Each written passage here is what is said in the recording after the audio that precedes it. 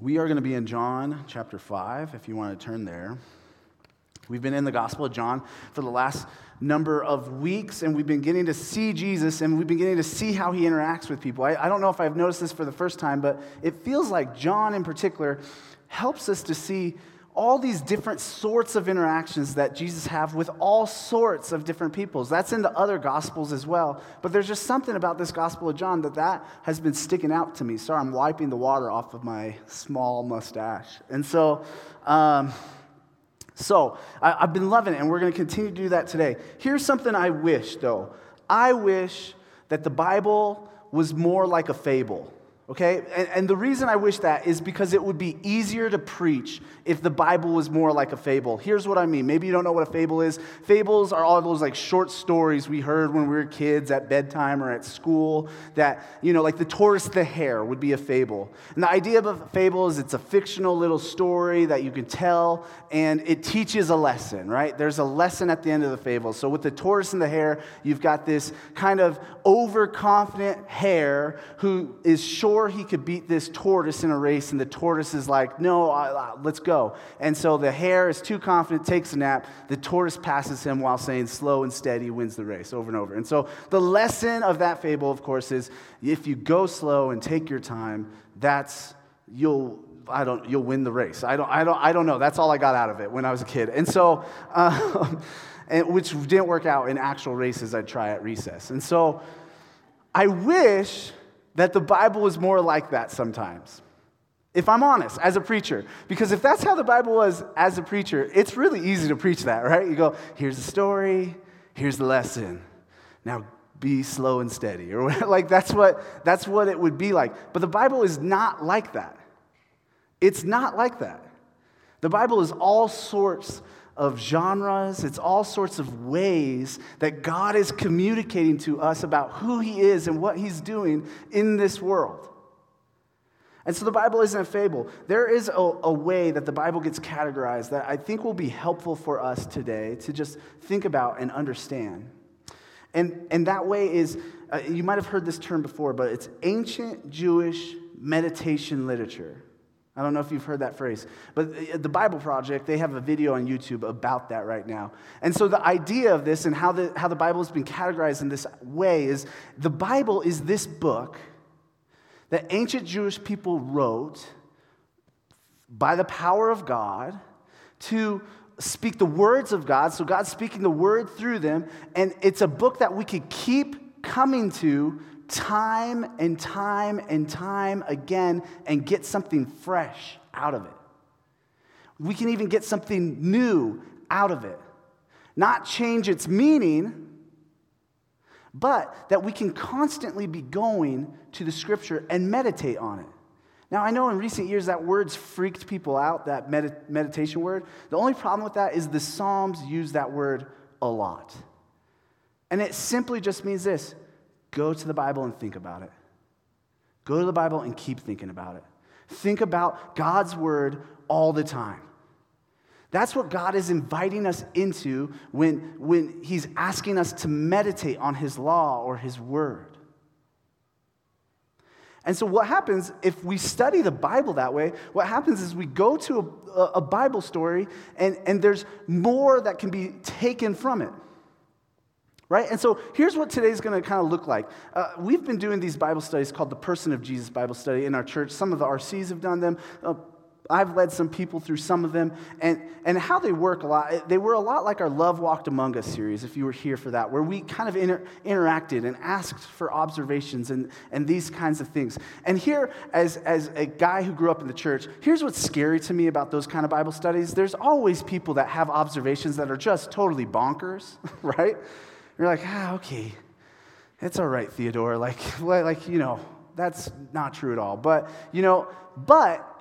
even so, in the midst of those Bible studies, a lot of people that have different perspectives than me see true things in the passage that I would have never seen before because they have a different take on it, or they're just noticing something that I haven't noticed. And so this is how we can meditate on the Word. This is how we can go to a passage and gain things from it every time we go to it.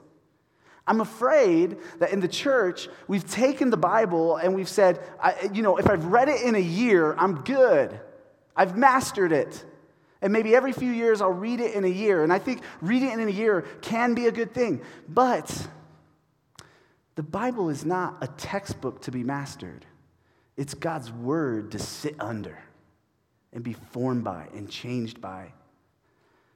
And so this is my hope today, is we're going to go through a passage that I wish it was like the tortoise and the hare. I wish we could read this healing and be like, so that means do this.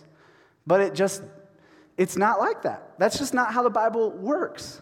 Because especially in the Gospel of John, yes, there are many times where Jesus is trying to make a point. And I think all the passages are trying to make the point. But I think the point that we're seeing today is this is what God in the flesh looks like. When God takes on flesh and enters the world and interacts in this world, this is who he is. And so my hope today, as we go through this passage, is to read the passage. I will try to explain it as we go, and I'll stop and say different things. But then I have different observations that are kind of like my preaching points. And they're all scattered. I'm going to be honest. They're all scattered. They're not very well connected. They don't all make a main point. But I think they're all things that we can draw from this passage that can really change us and help us to see Jesus as the creator of the universe. Does that make sense? So this is like, if you're that kind of person who likes a 1 point and like a preacher to say only the 1 point, like you're not getting that today. Maybe if I was a better preacher, you could, but that's not happening today. But we're still going to this passage, and maybe the main point is this. We get to watch God in the flesh, in our world, interact. This is real. This really happened. And we get to see what God does, and then make some observations about it. Okay? Does that make sense? All right, let's go to John chapter 5, and we will hop into it. If you're unfamiliar with the Bible, John is the fourth gospel in the second part of the Bible called the New Testament. And the reason the parts of the Bible are separated is because there seems to be one sort of covenant, one sort of relationship that God used to reveal who he is. And then he has a second new covenant or New Testament that reveals who he is and what he's about and how he secures salvation and restoration for the world, okay? And so John is the fourth gospel telling the story of Jesus' life. And so we're just going to get into it. John chapter 5, verse 1, it will be on the screen. We're going to read halfway through 9. Here's what it says. After this, there was a feast of the Jews, and Jesus went up to Jerusalem. Now there is in Jerusalem by the sheep gate a pool in Aramaic called Bethsaida, which has 5 roofed colonnades. In these lay a multitude of invalids, blind, lame, and paralyzed. One man was there who had been an invalid for 38 years. When Jesus saw him lying there and knew that he had already been there a long time, he said to him, "Do you want to be healed?" The sick man answered him, "Sir, I have no one to put me into the pool when the water is stirred up, and while I'm going, another steps down before me." Jesus said to him, "Get up, take your bed, and walk." And at once, the man was healed, and he took up his bed and walked. We're going to stop halfway through verse 9 there. So, what did we just see? Jesus goes up to Jerusalem around a feast. Have you noticed John just keeps pointing out that Jesus does things around feasts? I honestly, I haven't done enough study on that to know why, but Jesus liked a buffet, it seems like, Jesus liked, this is why in other Gospels you see that. They're like, this guy's just a partier and hangs out with sinners. Jesus went to feasts. And so Jesus goes to this feast, we don't know which one, in Jerusalem, and he decides to go to this area that was this kind of like mysterious area where there was this pool of water, and it's actually been uncovered, I believe, archaeologically today, that you could go, I think, to Jerusalem and see it for yourself. And people would go there hoping to be healed by the waters. So this is where Jesus goes when he goes up to this feast. And there's all kinds of people here with sicknesses and different things. You might have noticed in the ESV, verse 4 is a footnote. And part of that is because verse 4 is more than likely just notes that in some of the early manuscripts of the Bible, so copies of the Bible, the early copies of the words of the Bible, some of those early manuscripts, what sometimes some of those copiers would do is they would put notes in the margins to help you understand the passage better. And so one of the common notes in the early manuscripts of the Bible is something along the lines of, hey, this pool had an angel sent from God that would come and stir up the waters and people would be healed. Like something kind of like that, okay? And so the reason the translators of the ESV Bible and even NIV Bible, and I think many others don't include that verse in but leave it as a footnote, is because they essentially say, hey, this was just a note from one of the copiers or many of the people who copied down the words of the Bible over and over again. And yeah, so it was a note. It's essentially a footnote that's just interesting. And you're probably already going like, so was there an angel that God sent and did all this stuff? And I would say, I don't know. The world is mysterious and God moves in mysterious ways. I would lean towards no, I don't think so. Like that's my own gut on that one. But, and I think we can relate to this. There's a lot of places in the world, especially around bodies of water, where people are like, this miraculous healing happened. And now like lots of people come and flock to this place to try to get healing. There's a lot of places like that in the world, which is just interesting. So this was happening 2,000 years ago. And so Jesus comes up to this place where there's a lot of people who want to get healed, and there's this man in particular there who has been paralyzed or something for 38 years, and he's sitting there, and Jesus begins to have this interaction with him. Here's the first thing I want to say. This word invalid, if I'm honest, this word kind of makes me cringe. I don't know if it makes you cringe. I used to be a teacher, and I used to work with a lot of kids with special needs. And I know that in different times and different places, this word is kind of used to talk about people with different ailments. And so I don't know exactly why a number of the translations use this word to describe the groups of people that were there. But what I think is this, is that it closely represents how the people in that day referred to the group at this pool. And I think it closely represents what John was trying to communicate about this group. Maybe there's a better word, and that's the funny thing about language and how it kind of, English language changes over the years, and maybe there's a better word to use even now, but I think it shows us how people viewed all those people there as invalids, defining them in this way, defining them by their ailment. And I think the hope that gets me, even as that word kind of makes me cringe, again, that's my own stuff there too. But I think what gives me hope there is Jesus sees this guy as valid. Right? Jesus tends to validate people that the rest of the world says are invalid. That's just who Jesus is. That's what we see in this story. And so Jesus interacts with this man. It's kind of a funny interaction. I kind of imagine it like a dad with a kid. This is kind of how I interact. Like, I don't know if you had a kid and you have a surprise for them behind your back, and it's a piece of candy, let's say, and the kid is really focused on getting candy, but they think they got to get up to the cabinets to get it, and you're like, do you want a piece of candy? And the kid's like, yeah, Dad, but I got to get up there, or you got to open it for me, Dad, and I can't, and they're just stressed and flustered. Maybe that's just my kids, and then you go, no, do you want a piece of candy? Because I have one, right? Like, I kind of feel like that's what's happening here with this interaction where Jesus is like, do you want to be healed? And the guy's like, yeah, but no one's going to take me down there, and I can't get over there fast enough. And then Jesus says, get up, take your mat, go. I don't know, also, as we've been reading John, I've been just struck by the power of Jesus. I grew up hearing this stuff all the time, and so I think that gets dulled in me sometimes, but I just get struck by, like, Jesus just being like, okay, then get up. Like, get up, dude. Like, that's like, I grew up where people would powerfully pray and pray and pray for healing, right? And Jesus just like, hey, get up. All right, yeah, okay. Like, it's just so different than I think what I grew up seeing when it comes to healing. All right, so I've said a lot already. Those weren't my preaching points, just some things to help us understand the text. Here is one of my first observations of the story. One of the first preaching points that I want to say. The first is this. I think sometimes we will wait 38 years for something in this world to fix us when only Jesus truly can.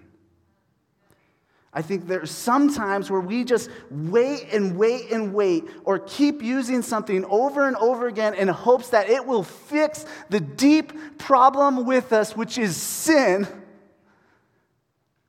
And we keep waiting, and really Jesus is the only solution to that problem. The only true and lasting solution to that problem. I'm not saying things can't help.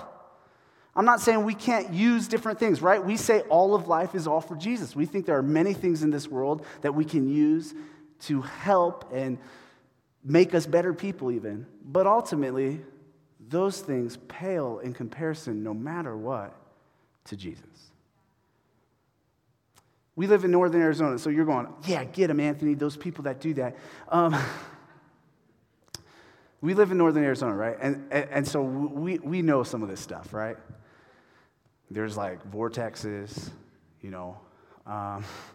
there's crystals, there's good energy, there's all kinds of things, there's auras, there's all kinds of things that people up here and probably people in this room try to use to help fix us, to help deal with the deep problem of humanity and our own particular humanity.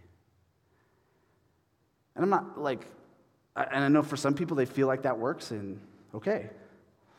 But we humans are people that constantly are looking for things to fix them. And I think what we see here is Jesus says, no, only I can fix you. Now, a bunch of you in the room just went, yeah, get the vortex people. Tell them what's up, right? And listen, I think a whole bunch of us and people like me, we look for other things. We look for other things to fix us, and we wait 38 years for other things to fix us or fix this world in certain ways where only Jesus truly can. Right? We look for stuff like systems, ideas, programs, mentalities, coaches, diets, and hard work. And we say, that's the key to salvation. That's the key to getting better. That's the key to true healing. And I think Jesus would say, no, I am the key. Jesus, not Anthony. Jesus is the key. To clarify, I am not a cult leader. Jesus is the key. Jesus is the key to our healing. Now, I just listed a bunch of stuff. Some of those things are good. Some of those things are even things God would invite us to. Some of those things are bad. Some of those things, I don't know what category to put them in. And so don't hear Anthony said, I can't work hard anymore or something like that. Like, no, that's not what I'm saying. I'm just saying working hard is not your salvation. Working hard won't bring you the sort of healing that Jesus can bring. And one day will bring in fullness. Does that make sense? That's a sermon for another day that I maybe shouldn't have even made that point because we could probably spend more time talking and clarifying that. But that's one thing.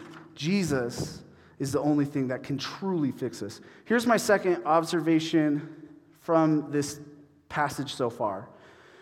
We don't always fully understand why God does things the way he does them. Right? Even as I was reading the story and studying it this week, right away I go, why does Jesus heal this guy in particular? Right? Like there's part of me that goes like, why doesn't he just do like everybody? And everybody there is healed, right? There's just part of me that goes like, why is it this specific guy who's kind of cantankerous, or why does this guy get this healing? And I think this is a question we ask all the time. As Christians, we go, why does it seem like God blesses some and not others? Why does it seem like good things are happening for some people and not others? And I think the only way through that kind of a tension in life is to realize that at times we don't know why God is doing what he's doing, but because he's God, he has a good and a perfect reason for doing it. Now, that's God inviting us to trust him. And I don't like that. We've been talking about this theme of belief and trust and entrusting ourselves to Jesus over the last few weeks. God is saying, I'm good and perfect, and I have a reason for doing what I'm doing, and I also have a reason for not telling you what that reason is sometimes. I love this illustration that C.S. Lewis uses in Mere Christianity, and I remember reading it in Mere Christianity, but maybe I heard it somewhere else. Maybe it's not C.S. Lewis. But the idea of this is he talks about how sometimes our relationship with God looks kind of like this. It's like if you could imagine you're at a picnic and an ant gets on your shoe, and that ant tries to understand you as a human and why you're having a picnic and who you are and what you're doing, like it would be an impossible task for the ant, right? It would just be an impossible task for the ant. And so what C.S. Lewis begins to say, and I think the illustration starts to break down because I think the nature of ants and humans is different. But that being said, what C.S. Lewis starts to say is the gap between God and humanity is even bigger than the gap between the ant and the human. Like, if God is really the transcendent, good, creator God of the universe, which I believe him to be, then the gap is immense.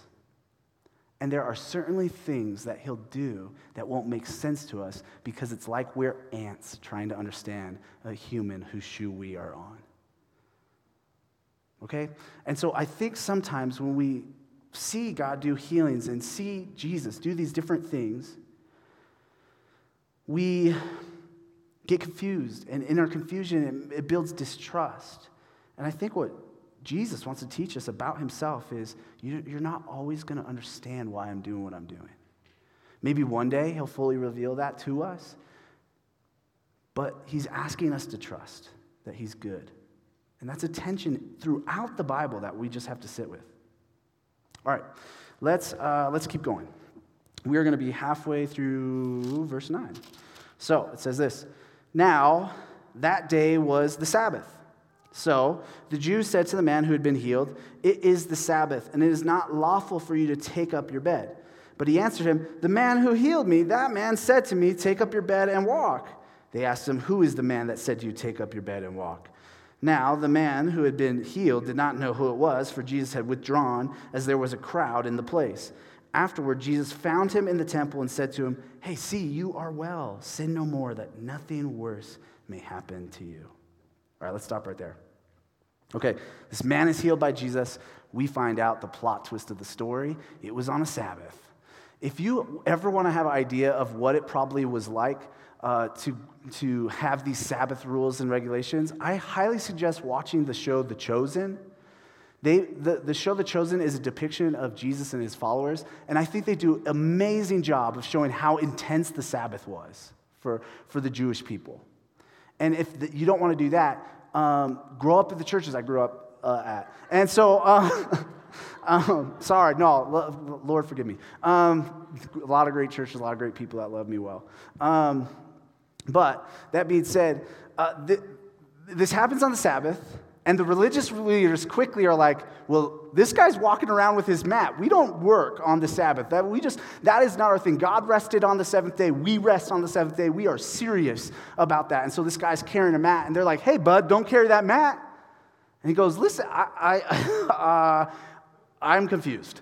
I was not walking, now I am, and it was some guy. He kind of looks like you guys, actually, and I don't know who it was." And they're like, "Who was it?" And I love that it's like so repetitive. They're like, "Who said this to you?" And he's like, I said, I don't know. I don't know." And they're like, "We got to get to the bottom to this." And then my favorite part of the story is like, it says like Jesus withdrew, like because of the crowds. Like there's all these times in John where it seems like Jesus is like, "Hey, you're healed." Like, and he just like dips out of there, right? Like he's just like, I don't know, man. I just like sneaky Jesus is just kind of funny to me. It's always, there's like a lot of stories like that. I'm just like, good for you, Jesus. Like, I think he was like a little bit of a ninja. I don't know, but this is heretical now. So Jesus sneaks away, and then I love it. I don't know if, I imagine Jesus is watching from afar, like what's happening or something, but we don't know. And then Jesus goes back, and like, so this guy has this intense conflict. Those guys leave, the religious leaders, and Jesus is like, ha ha, like I'm back. You know, it's just funny to me. Jesus is kind of funny. I think he was messing with everybody in this story. That's my own weird take on the story. But and then he says to the guy, like, hey, look, you're well. I fixed you, not the pool. And Jesus says this kind of like weird thing. He's like, hey, don't sin anymore, so nothing worse happens to you. And every commentator I read said, like, hey, Jesus was connecting these things. Like he was saying, hey, your sin kind of got you to this place, so stop. And that's hard when you're reading that because it sounds like, okay, God, like divine spankings come from God, and like, I don't know, we just wrestle with that, and that's really hard. And we've talked about this a little bit over the last couple of years, but when there's suffering in the Bible, God gives a massive variety of reasons for the suffering. The ultimate reason being sin in the world, okay? But he gives a lot of other reasons too. And it's not always the same. And more often than not, it seems like there's a mystery to it in how God tells us that. But in this instance, for whatever reason, Jesus wanted to point out, hey, don't keep sinning, because it will just get worse for you. So there's a few ways to interpret that or whatever, and so maybe I'm wrong, but my thoughts are there for some reason why he found himself in that predicament was because of his own sin. And I think we can relate to that. I think we can relate to the idea that sometimes our sin maims us. And I don't just mean spiritually and emotionally. I mean like physically. Like it just does. And so I don't know this guy's story. I don't want to read too much into it. But it's okay that suffering and sin is more complicated than what we want it to be as Christians, right? Like we want to be like, this is how it works. But again, there's just some things about God and how this world works that I don't think we'll ever fully understand until Jesus returns. So, this is what happens. This guy has this interaction. So here's my observation from the story so far. The story so far. This is my observation. It's just a quick one. At times, it seems like God doesn't see you for like 38 years. But Jesus came to show us that God does have eyes. And God does see you. Right? Remember, John is writing this so that we would believe in Jesus by seeing the signs that he did. I think sometimes we read this like it's fairy tales, and John was like, I've got to write this down so they can see what I've seen, so that they can have life in his name. That's a pretty big deal. And so when we read stories like this, and it seems kind of silly to me to say God has eyes, but that's what we see in the story. Jesus has eyes to see people in this world. And there will be times where it feels like he doesn't see us, but he does. He does. Okay? That's it on that point. I don't have it. Anyways, let's go to verse 15. Verse 15. It says this. So Jesus just said to him, hey, sin no more. Nothing worse may happen to you. And then it says this. The man went away and told the Jews that it was Jesus who had healed him. And this was why the Jews were persecuting Jesus, because he was doing these things on the Sabbath. But Jesus answered them, my Father is working until now, and I am working. This is why the Jews were seeking all the more to kill him, because not only was he breaking the Sabbath, but he was even calling God his own Father, making himself equal with God. Can you hear John's tone in that? I love how John explains it. Right? He's like, because not only was he breaking the Sabbath, but he was even calling God his own Father, making himself equal with God. I love that John puts the pieces together for us sometimes. So Jesus says, hey, he's sneaky Jesus comes out and says, hey, like, don't sin anymore. You're healed. Like, what? And then he's like, I guess he was like, great. Like, what's your name though, right? Like at some point, and Jesus was like, Jesus. And the guy's like, cool. And then immediately a man goes to the other religious leaders and goes, hey, it was Jesus. And they're like, we knew it. Like only one guy's been doing stuff like this, and it was him. And they just start to get madder and madder because he did this thing on the Sabbath, and then they're getting mad at Jesus' response because they see Jesus' response as Jesus making himself equal with God, which he was. So here's my next and probably last 2 points, if I remember my notes correctly. The first is this. It's possible for even the most devout believers to read their Bibles wrong. Right? These guys that were questioning this miracle, they knew the Bible. They had the Old Testament then, that was their Bible. They knew this thing through and through. They had this thing memorized. They spent time meditating on it every day. They talked about it. They taught on it all the time. These guys knew their Old Testament better than I currently know the Old Testament. And yet, they are deeply missing the point of what Jesus is doing. Right? Like they're like, this guy is carrying a mat and that guy healed on the Sabbath? No, that is not okay. Because we rest, we stop from working, we choose to be devout to God because that's what it says in our Bible, and that's how it says to be devout to God. Now we know they added all this stuff onto the Sabbath. I think Eugene Peterson, he talks about Sabbath in the Old Testament being this idea of God wanting us to pray and play. And I think those are good categories for Sabbath. And these guys went a much bigger extreme. Like this guy could not even walk with his yoga mat. Like he just couldn't even do that without getting in trouble. Also, can we just see like this guy literally went from like not walking to walking, and they're like, but wait, how'd it happen? They're so mad about, like, the most devout people that know the Bible so well, who are so zealous for God, can totally read the Bible wrong. And that's what Jesus wanted to point out to them. Right? He goes, listen, my Father's working and I'm working today. It's funny, there's something about in the Greek verbs there where and it's one of the few places, it's really only in this chapter, I think, in John, where Jesus is using a sort of word that means like a legal defense. And I think it means like a legal defense to their idea of what the law of the Bible said. And then Jesus was like giving his like, well, here's my defense back. And it's actually a very, very intelligent defense, and we don't realize it, because rabbinical thought at the time was God never actually stops working.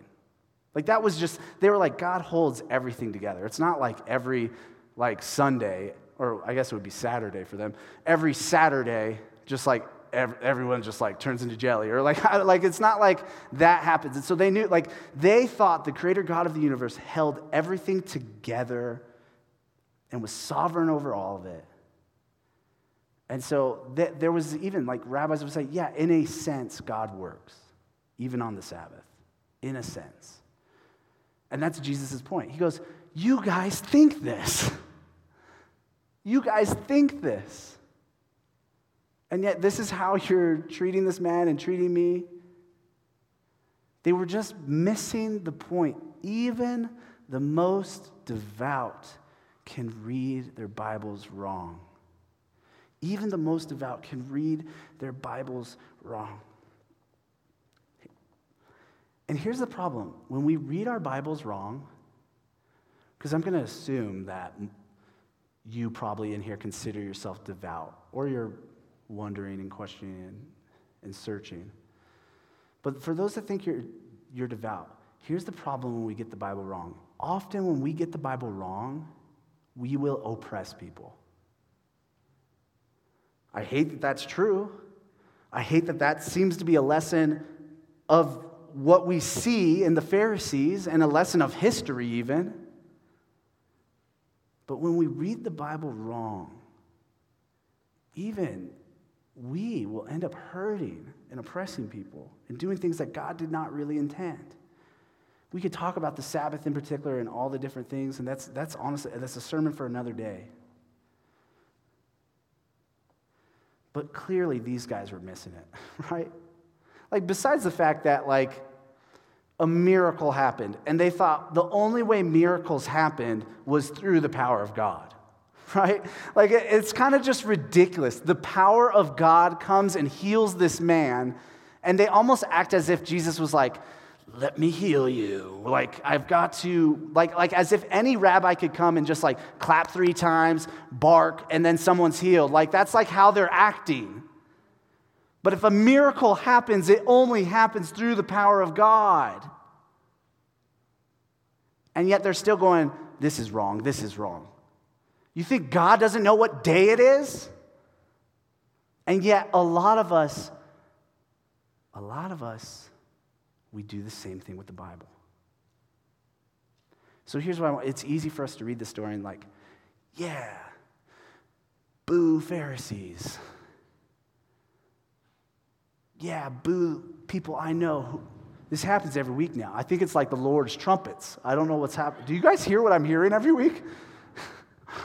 All right, that's number 2. I think there's 7 or so. I don't know how. I need to read Revelation again. I don't know how it works. So some of us need to examine our hearts and be honest with ourselves and ask ourselves if we've just gotten ridiculous with the Bible. Right? You could see how this one's so veiled. They're like, we're trying to follow the Sabbath. And if you read the Old Testament verses about the Sabbath, you go like, no, it kind of makes sense what they were doing. But they were totally missing it. And they were totally adding on to it. And guys, we do that. We do that. And we shouldn't. Because we're perverting God's word to us when we do that. We should be fearful to do that. Okay, my next observation is this, and it's my last observation. In this story, some of you absolutely need to be challenged with the fact that Jesus was communicating that he was one with God, that he is equal with God, that he is indeed God in the flesh. And this is just one of many times he does it. It's a very popular trope in our society. A trope is, I think it's just something like that's said over and over again. It's a very popular trope in our society that Jesus never communicated that he was God. That he never really said he was God, and it was really his disciples and Paul in particular, that dastardly Paul, and like all these people just kind of like hijacked his teachings and said he's God when he wasn't. He never really communicated him that he never said like, I am God, right? And so people just elevated it too much. And the only problem with that trope is it's just not true. It's just not true. Here's what you have in the Gospels. Jesus constantly saying things that make himself equal with God. Jesus constantly talking about a unity between him and the Father, which they were hearing as Yahweh, as God, a unity between him and the Father unlike anyone else's unity in the universe. He, I think, in so many ways communicated that he was God. And sometimes we can have that conversation. But not only did a whole bunch of his followers interacted with him in ways that said, you did this, so now I think you're God. And Jesus is essentially like, yep, right? You have Peter. You have Thomas. You have John himself who wrote this. Just read John chapter 1 and tell me that John didn't think Jesus was God because of what Jesus communicated to him. You even have the Pharisees now who hate this guy, And they're going, this guy's making himself equal with God. The way he's communicating, he's equal with God. And honestly, in other places in John, we're going to see how much more explicit it is that Jesus is saying, I am God. We even have Pilate, a Roman who doesn't care, I think, even about religion. And he even thinks Jesus seems to be communicating that he's God. So this trope in our society that's like, Jesus never said that, it's just not true. It's not historically accurate. Now, why does Jesus not say it in the way that we want to hear it? I think the reason is this. Jesus is very intentional about his actions. We've seen this. Time and time again, Jesus is very intentional for his actions. And I think this, he steps into the people of Israel who should know God, should know who he is, should understand who he is. And it seems that Jesus wanted them to discover that he was Jesus. Maybe not discover, but realize that he was Jesus. Yahweh, God in the flesh. And so, if you hear that trope and you're kind of enticed by that idea that Jesus never really claimed that, the only problem with that is the Bible and what everybody thought he was communicating and what Jesus was actually communicating. In a few weeks, to answer who he is, he's going to say, I am. And in Exodus, if you know the Bible at all, when Moses is like, who are you, burning bush? And God's like, I am. Like, come on. Like, it doesn't get much more like that. Like, you know what I mean? If someone came up here and they had glasses on and they were drinking Coke Zero, you'd be like, they're making fun of Anthony right now, if you know me well enough. Like, Jesus was Yahweh in the flesh. Jesus is God. And that's what he communicated. Jesus claimed to be equal with God. And a whole lot of you got to wrestle with that. You've got to wrestle about what that means for how you view Jesus, how you view this world, how you view your own life, how you view his teachings, how you view how he lived. Jesus claimed to be God. Church, my hope is, after looking through this, is that as we watch Jesus heal, being himself, God in the flesh, we'd see him restoring his creation. As Jesus heals, that's what we see, is that we see God is in the flesh restoring his creation. My other hope is that as we see Jesus go to the cross, we realize this is part of God's restorative work as well. He is healing the world from sin and death as he dies on the cross, taking the penalty that our sins deserve. As we see Jesus heal, may we be reminded that Jesus' resurrection says to us one day we will have full and total healing and wholeness in him and only him. And he wants to share that with us one day. Church, may we believe that and see Jesus more clearly. Amen? Amen. Let's pray. God, thank you for who you are. Thank you for your love. Thank you for taking on eyes to see us. God, thank you that this book doesn't read like fables, because then I would maybe think it's made up. But it really does read like what would happen if God interacted with people, and God spoke through people, and God came in the flesh. Thank you that you did. I would be so lost and confused, God, if you did not take on flesh.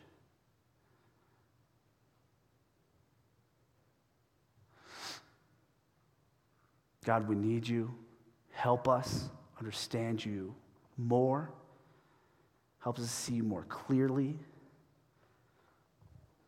Father, thank you for giving us your Son. And Holy Spirit, thank you for revealing to us the Son. God, we just need you. Help us see you and know you and love you more. Amen.